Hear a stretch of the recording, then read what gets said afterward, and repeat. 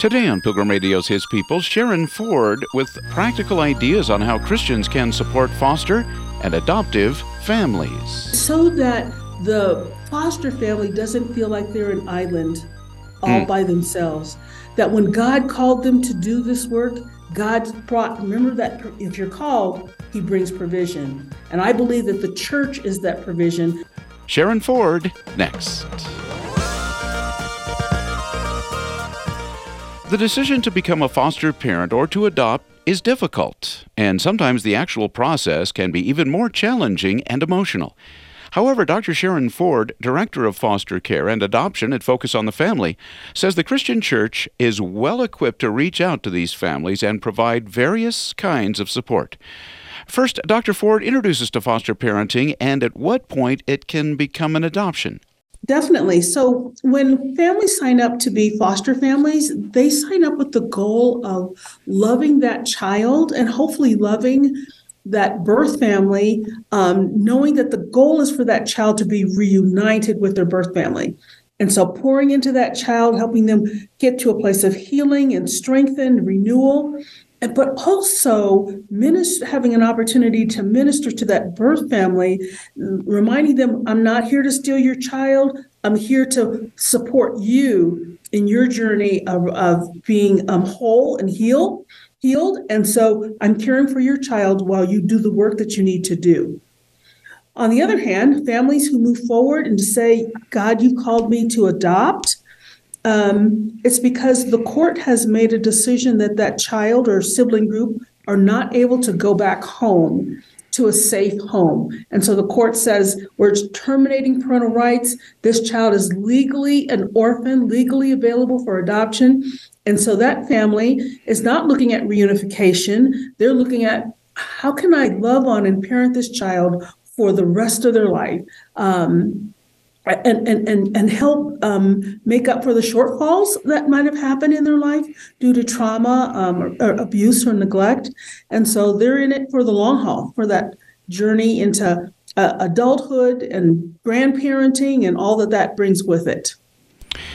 So the prospective foster parent or the foster parent actually has the opportunity to meet the birth family? Yes, they do. In many jurisdictions, foster care workers encourage that foster family to help bridge that gap of working with that birth family and letting them know, this is what I'm doing with your child. These are the things we're working on. This is how they're doing in school. Oh, would you like to accompany me to the dental appointment or the medical appointment so that that family who's working really hard to get their child back, that there's that connectivity and reunification with the goal is the goal. And so they can collaborate and work together. There are other times when it is not safe for that birth family to be connected to that foster family. And the caseworker is going to be able to articulate that and to make sure that that foster family is safe, as well as the child that they're caring for. In the period that the child is with a foster family, a foster parent, that varies, right, depending upon a number of factors? It does.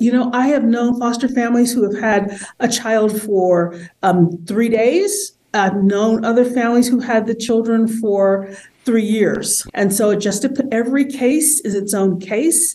Every circumstance is different. And so, but the focus is always around foster care is reunification when it's safe.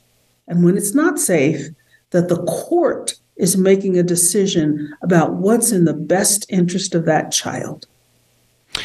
Any idea, Dr. Ford, of the numbers of children nationally currently in need of a foster or adoptive home? When we think about that nationally, there are over 400,000 children who are in foster care today. And every single day, child welfare organizations across the nation get a call about abuse and neglect. So kids are coming into care every single day. Of that huge number of 400,000, there are approximately 100,000 children who are legally available today to be adopted. And I can tell you that the age range is from young children all the way up to 18-year-olds. And you say, well, boy, do those teenagers really want a family? Yes, they do.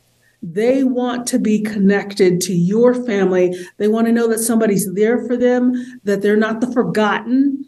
Everybody wants the little kids, the babies, the young children. Sure. Those teenagers, those preteens, they want families too. Now, how they show up about it looks different, but they still want families.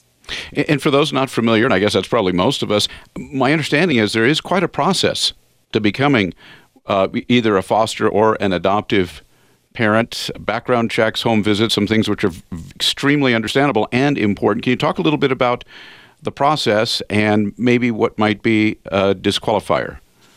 Bill, that's a very powerful and important question that you mentioned about, what does it take to become a foster parent? And yes, there are multiple steps involved in that process. I say we, because, when you've done something for so many years, it's still a part of your DNA. Mm-hmm. Every child placement agency, which state government has their own agencies, they want to have those families come in and participate in orientation. They want to give them a little taste of what it is to be involved with government, to be able to answer their questions. They're going to ask those families to go to training. You say, why? Many of these families have parented. Why do they need to go to training? They've never parented a child who's been abused or neglected. They need to have information. They need to know about the paperwork that needs to be filled out. And speaking of paperwork, yes, they have to apply to become a foster family. And as part of that application process, and you mentioned it, background checks, fingerprint-based background checks. They will also do a motor vehicle check for your driver's license. They'll check to see if you're listed on any state database about, have you abused a child in your past? Mm-hmm. They need to know all that information. Why? Because it's about safety. We're asking you to temporarily care for a child, and we need to know that your home is a safe place for that child to be, which means also having your home physically looked at, rooms checked.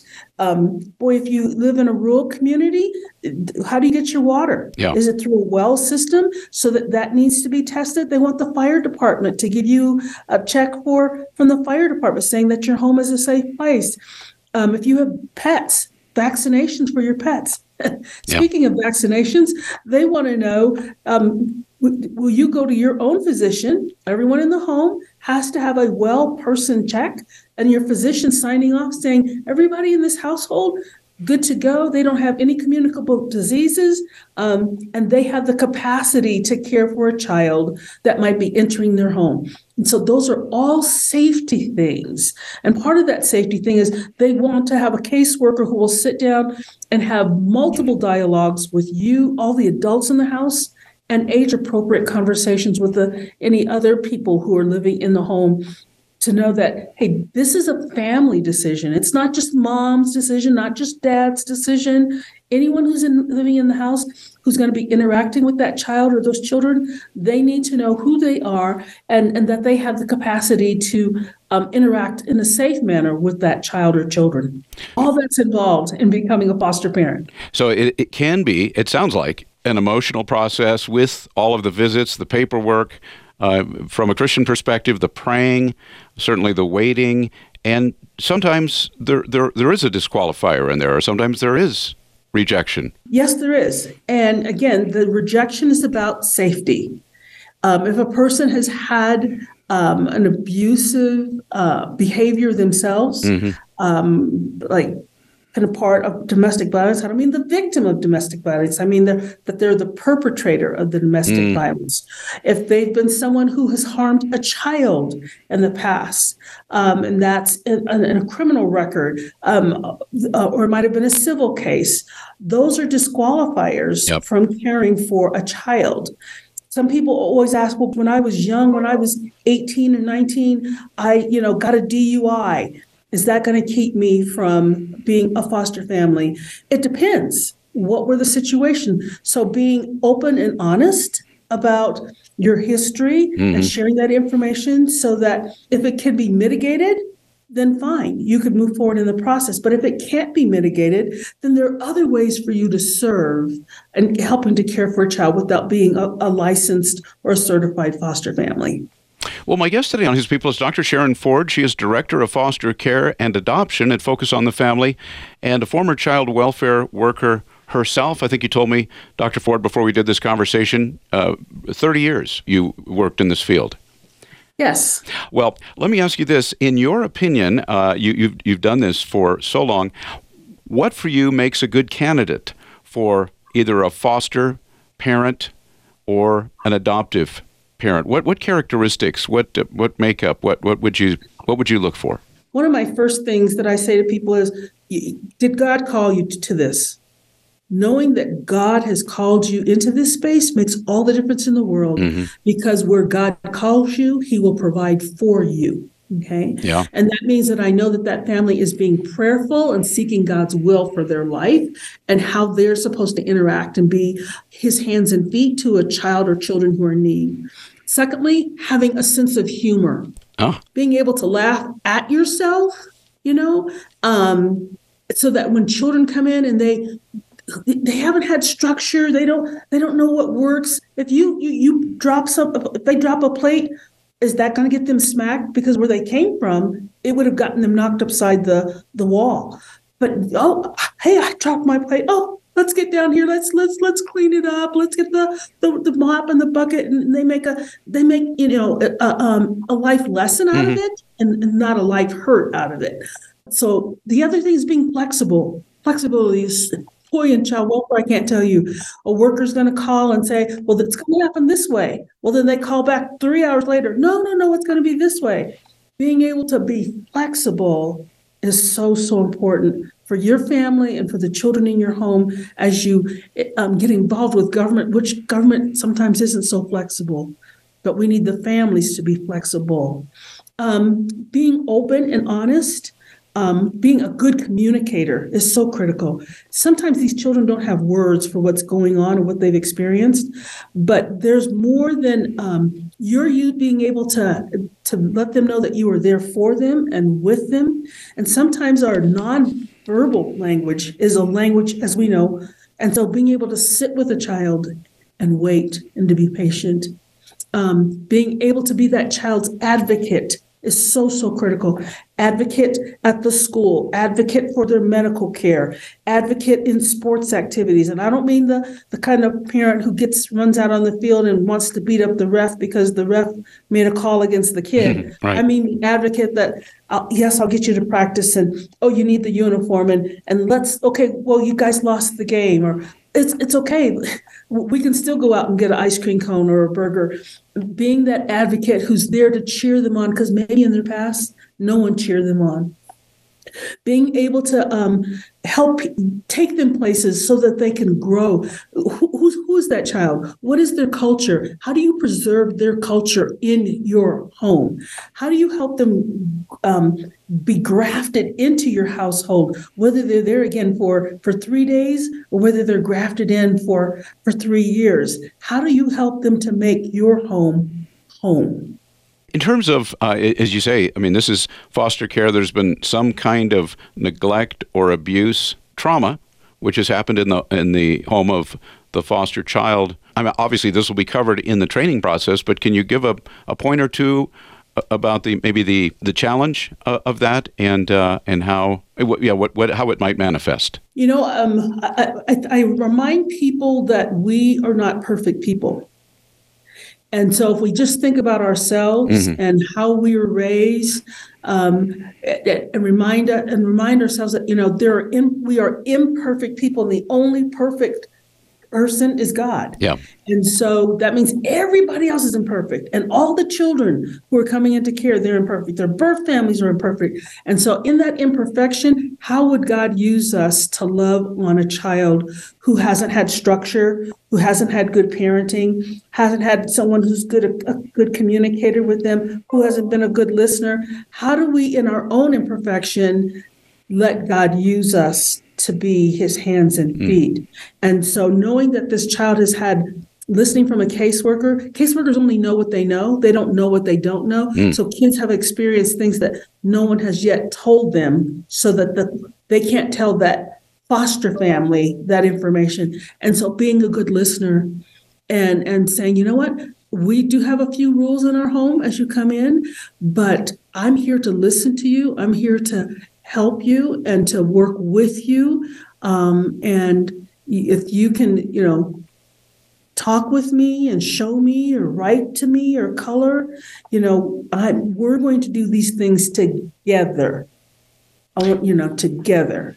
That together is so critical for children of all ages. Well, Dr. Ford, from where you sit, how are believers, how is the church uniquely equipped to reach out to such vulnerable children? And please feel free to point us to any passage of Scripture that might inform that. God has his amazing grace, and he saved a sinner like me. And since the Bible says that we are all sinners, yeah, but he redeemed us. And that's a message that I really try to hone in on, is that Jesus Christ is our Redeemer. And the children who are coming into your home for foster care, you're not the hero. And I have talked to many foster parents like, you're my hero because you stepped up, you stepped in. But Jesus Christ really is the hero in this. And he uses his bride, the church, to call out the people from the pew to say, will you come and serve? Will you come and do? Will you come make a difference in the life of his child? Well, some of you are called to be foster parents. Some of you are called to be adoptive parents. Some of you are called to knit to make a quilt. Some of you are called to be a court-appointed special advocate. Some of you are called to bake. Some of you are called to come and iron and do the laundry and fold the clothes, and so that on Saturday, mom and dad get to go on breakfast without the kids, and you're going to be there while the kids are playing and watching cartoons, but you're going to do the laundry, or you're going to interact with the kids. All of the whole body of Christ. Oh my God, the youth group. You're going to come and you're going to rake the leaves and bag the leaves up so that dad can have date day with one of the kids and mom can have date day with the other kid. The whole body of Christ. Oh, the senior citizens. Oh, you were really good at math. You were an accountant, or you were really good at reading and comprehension. This child needs a tutor. For after school, you're going to come over to the house while I'm cooking dinner, and you're going to be sitting with them, helping them with their homework. Wonderful. The hands and feet of God is the whole McGillicuddy of the church, stepping forward and only doing what God has asked them to do. My understanding is some churches actually have ministries specifically aimed at supporting foster and adoptive families. I love it when I see a church that says we have a foster care and adoption ministry. And when you look and pull back the covers about that, what's going on? Oh, they have a children's ministry that has workers who understand abuse and neglect. They understand trauma. They've had the training. They understand that this child who looks like they're being defiant, they're not being defiant. They haven't had structure. Mm-hmm. Noise makes a difference for them. Okay, so they need a sensory room, a child's sensory room. Instead of being with the regular kids, they need to be in a special room where there's not lights and sounds and going off, because that triggers them. Some kids need additional help. So some churches have transition buddies. And so there are people who specifically volunteer on Wednesday night or Sunday to be in children's church, to be that child's buddy so that they can be appropriate. And the parent doesn't have to leave the service because that child has a buddy. Or when the light, in the sanctuary flashes that child's number, the parent doesn't get up to go and respond to that situation. That child's buddy gets up and leaves the service and goes to children's ministry or youth ministry to be with them so that the parents can continue to receive the word of God. What a big difference that makes. And having a foster care and adoption ministry where trained staff, they understand it, they get it. that so the children feel safe. The workers have been trained, they're equipped. The youth minister knows that for this child, they've had these issues. Okay, so they're going to always have maybe a special buddy with them, because they need to be in line of sight. And so those things are all worked out, and that child is not made to feel like they don't belong or they're an afterthought. No. We've planned for you. We are equipped and prepared for you. We're here to love and serve you because you are a part of the body of Christ, and we want you to know that you're connected. You're not a leftover. Dr. Ford, I was reading a piece, and recently I became aware of what's called wraparound support, that there's a dire need for what's called wraparound support. Maybe you've been describing that already, but I'm wondering, what is that in terms of the foster and adoptive care community? It's so important that children who've been impacted by abuse and neglect to know that it's not just that foster parent that is there for them. It's not just that caseworker. It's not just their legal counsel, what they call them guardian ad litems, their legal counsel who's there for them, but that there's a community of people who care for them. And those people show up and do acts of kindness. And it's so that the foster family doesn't feel like they're an island all by themselves, that when God called them to do this work, remember that if you're called, he brings provision. And I believe that the church is that provision. And that's where that wraparound supportive services come from. Whether you need a tutor, whether you need someone to maybe help cook, bring a meal. Boy, when Thursday nights is the night that the afternoon that the kids go to their counseling sessions. And by the time we get out of school, go to counseling, get home, it's 7:00 and I still have to fix dinner. No, there's a group of people who every Thursday night, they rotate and there's dinner waiting for us. And salad and pizza, meatloaf, fried chicken, whatever it is. And it's there. And we come home and we get to have family dinner, do homework, and then go to bed. And so, but it's other people carrying that wraparound so that you're not isolated and you're not alone. That wraparound service it's so wonderful for when I get calls sometimes here at the ministry at Focus, and a family says, we just moved to a new community with our adoptive kids and we don't have friends. We need support. And it's like, okay, let me go online. Do I know of a church that has that ministry so that I can get you connected? Because every family needs that. Because otherwise Satan comes in like a rushing storm and he tries to overwhelm that family. You're not good enough. Nobody cares about you. Your children are too much. You should have never adopted them. No. That's a lie of Satan. And having that prayer support from your church, having those wraparound supportive services lets you know I'm doing just what God called me to do. Dr. Ford, I was reading that 50% of new foster families quit within their first year. And I'm wondering, what are the major reasons for that? How can that be mitigated? I think the number one reason that people quit in the first year is they were overwhelmed and isolated. The overwhelming, because there's so much going on. You got to go to court. You got to get the kid to the counseling. The case, you might have had workers who are turning over because workers turn over too. Sure. And so it's like, there's just too much going on. This is havoc. And it's like, no. Step back. And I remind people, what did God call you to the space for? And so let's go back to that. And then, okay, do you have support? And if you don't have support, let's get support in there for you so that you can keep going on. When families have that necessary support, they do stick in. That first year is hard, but just like a marriage, your first year of marriage is hard. Who reminds you? Your dad reminds you, honey, I walked you down the aisle and you can spend the night home tonight, but tomorrow when we get up, I'm taking you back to your husband. Could there, in some cases, maybe be slightly wrong expectations? I mean, like you said, coming to the rescue, being the hero, and all of a sudden, it's not quite what I thought. I think the other thing that's important is you don't say yes to everything. It's like, well, my home was licensed for 3 to 5 children between this age. Okay, you don't have to start out with saying, yes, I'll take 3. You could say, you know what?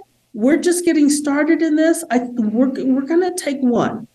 We're going to take one. We're going to, work through that. And but why really? If you would, because the workers going to press because they need homes. Sure. They desperately need homes. But don't do more than God has asked you to do. And so do get with your spouse. You guys had that conversation ahead of time. We're just getting in this. We're going to just take one. And so the worker has the responsibility to explain to you who this child is. They might have an idea how long that child is with you, going to be with you. They might not. Mm-hmm. The circumstances are sifting sand. And then what are the issues that this child is dealing with? And so knowing that you're making an informed decision when you say, okay, God, is this the child we're supposed to welcome into our home? If God says yes, you say yes. If God says no, you say, no, no, I'm sorry. We would love to help, but this isn't the child that we're able to help at this time. Mm-hmm. And don't feel guilty, because Satan will come in and say, oh, no, I thought you said you were going to help, but you're saying no. God doesn't give you more than you can handle. He really doesn't. And so how do we say yes when God says yes and no when God says no? And it's important for us to keep that line and not cross it when we're not supposed to. This has been implied throughout the conversation, but this is obviously an amazing opportunity to introduce kids, whether foster or adoptive, to the amazing love, to the gospel, to Jesus Christ, right? I mean, you're inviting the mission field, if you will, into your home. You're so correct, Bill. One of the things Focus on the Family is doing right now is we have a suitcase bundle program, and we are giving brand new duffel bag suitcases on wheels to kids who are in the foster care system. We're working with different organizations across the United States. So far, we've given out 16,000, and we're primed to give out 20 more thousand. Every duffel bag has a Bible, an age-appropriate Bible, either an Adventures in Odyssey Bible or a Teen Study Bible, and a stuffed animal. Why? Because we want the Word of God to be written on the hearts and the minds of these children. We want God to wash over the trauma that they've experienced so that His healing can come in. A Christian foster family is the key to that. The Word is the key to that, and prayer. Well, Dr. Sharon Ford, my guest today, Director of Foster Care and Adoption at Focus on the Family, and a former child welfare worker herself, has had various leadership positions in that profession. But Dr. Ford, I know our time's about gone, and I've kind of kept you over, and I thank you for letting me do that. But tell us about the services, the help. You've kind of touched on it throughout the conversation, but at the end here, that people that are either foster or adoptive parents can avail themselves of from Focus on the Family. First of all, we'd love for them to come and visit our website, which is waitnomore.org, waitnomore.org. We have a list of resources there that are free and available to people.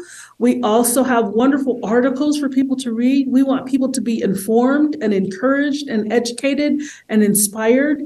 I realize that everybody's not called to be a foster parent. And remember, only move into that if God's called you into that.